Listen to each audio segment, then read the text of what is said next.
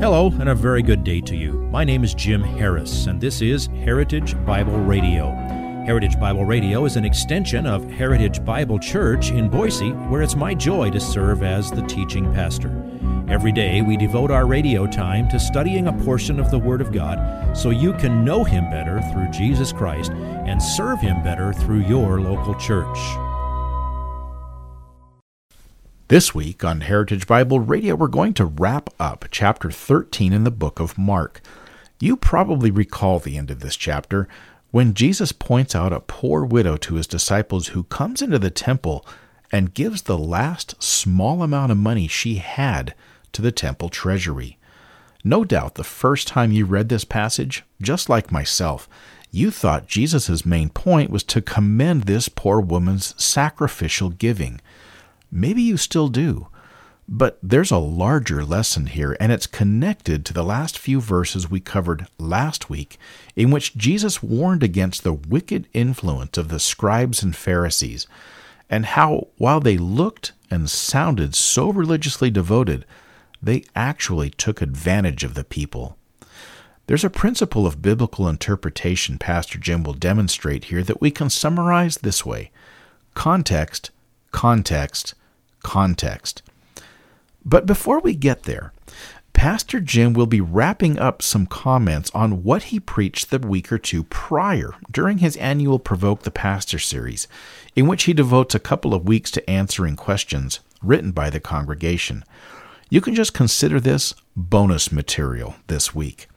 Here's today's slice of the sermon entitled, "But Why?" They didn't care about a poor widow who only had a couple little coins to put in there.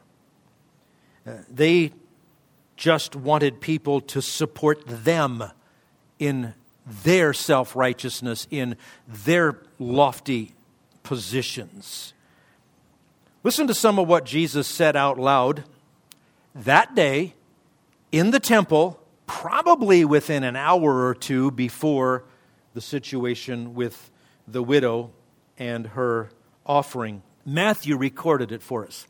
When you get to the last week of Jesus' life, harmonizing the Gospels is a really fun thing to do. How do you put it all together? But we know Jesus said these very things on that day in public, in the temple, probably pointing to the people he was talking about. You can find it in Matthew chapter 23, verses 13 through 33. I'll pluck out a few excerpts for you. He says, "But woe to you, scribes and Pharisees, hypocrites." Then he says, "Woe to you, scribes and Pharisees, hypocrites, because you devour widows' houses." You don't care about the most vulnerable in your midst. Then he says, "Woe to you, scribes and Pharisees, hypocrites."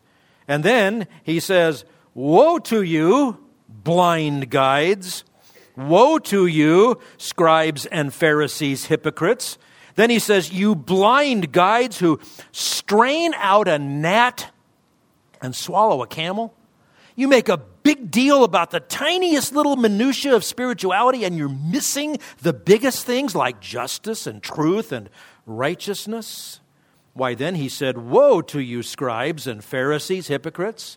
And then he said, "Woe to you, scribes and Pharisees, hypocrites, for you are like whitewashed tombs, which on the outside appear beautiful, but inside they're full of dead men's bones and all uncleanness." Why, he even said, "Woe to you, scribes and Pharisees, hypocrites." And then he said, "You serpents and brood of vipers, how will you escape the sentence of hell?" Whew. I think he made a point. I think he was describing the system of Pharisaic pseudo-spirituality.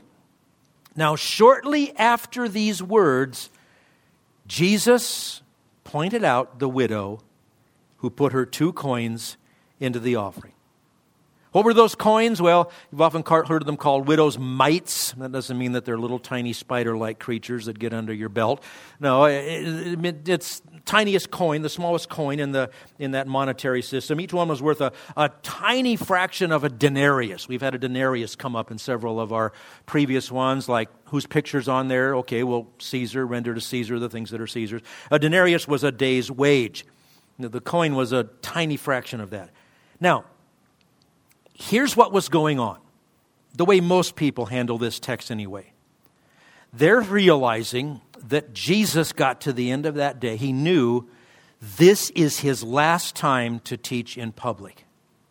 And he hadn't yet gotten around to making sure that the Bible included a paragraph for pastors to use to preach on Faith Promise Sunday, or near the end of the church's fiscal year when the budget isn't met, or when it's time to raise money for a new building. So he put that story in. Most people deal with it that way when it comes to its context. But again, why did she give her last 2 coins? Remember, he does not say she's a model of spirituality.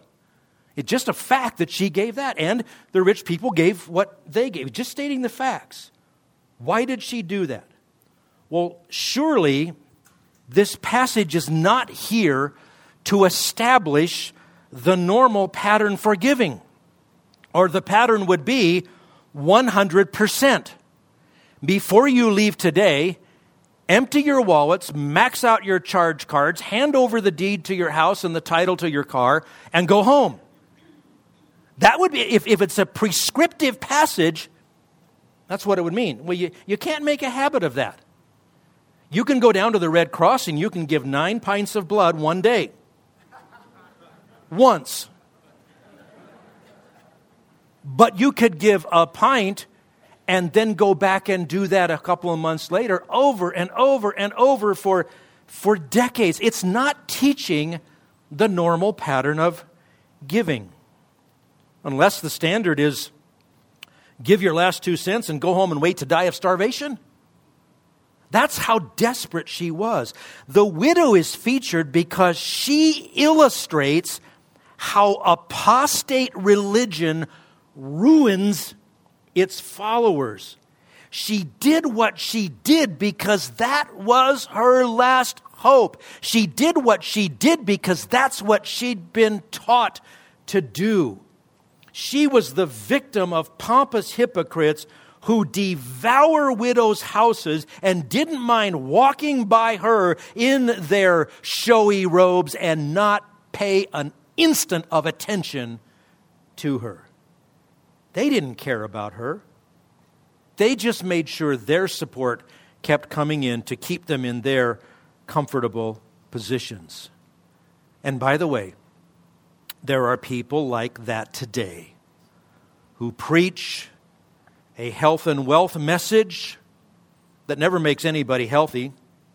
And the only ones who get wealthy are the preachers who say, send me your money and you will be blessed. Oh, you sent your money and you didn't get blessed? Well, you don't have enough faith. Send more. That's how that system works. They don't care about the people. Why did she do it? She did it because she was desperate. Why did Jesus point her out and make a deal of this? Well, let me suggest pay attention to context, and context. What is the context? Right before this, in his teaching, he was saying, beware of the scribes who like to walk around in long robes and like respectful greetings in the marketplaces and chief seats in the synagogues and places of honor at banquets, who devour widows' houses and for appearance's sake offer long prayers. These will receive greater condemnation. Now, you know what? I'm going to do something kind of unusual. I'm going to give the disciples a thumbs up. Through all this stuff, they keep missing so many things, right? And it even says it was hidden from them, that Jesus is really going to be betrayed and arrested and tried and crucified. And so many things that they were slow to get spiritually. Well, I don't know if they got it that day or the next day, but do you realize how much emphasis there is in the New Testament?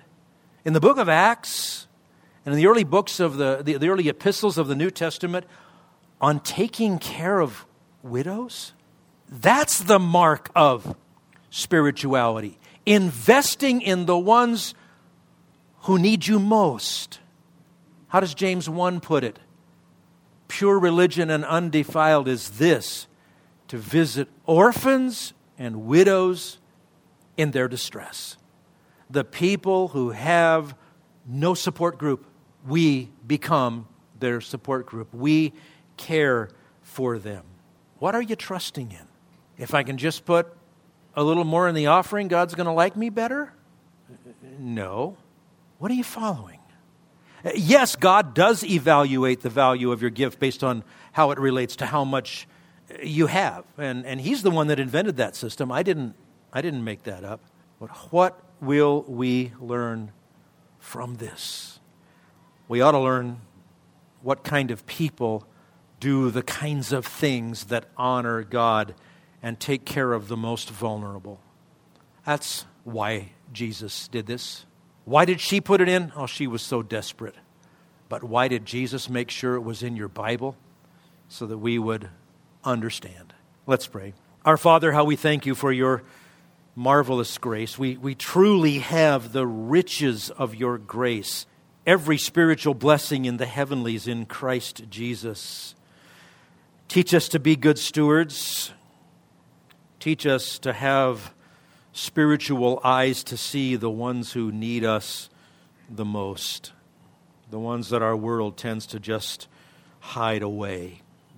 Give us hearts full of your compassion that we could be your servants to spread your word, to preach your gospel. We pray in Jesus' name. Amen. If you would like this message on compact disc, let me know and we'll send it to you. You'll receive the entire message, not just the portion on today's program. You can order by phone at 353-4036 or by writing to us at 7071 West Emerald, Boise, Idaho, 83704, or on the internet at hbc-boise.org. Heritage Bible Radio needs your prayers and your financial support. Once again, you can reach us online at hbc-boise.org or by telephone at 353-4036 or by writing to us at 7071 West Emerald, Boise, Idaho, 83704. And if you need a church home here in the Treasure Valley, I hope you'll visit us any Sunday at 7071 West Emerald. For Heritage Bible Radio, I'm Jim Harris. See you next time. Bye-bye.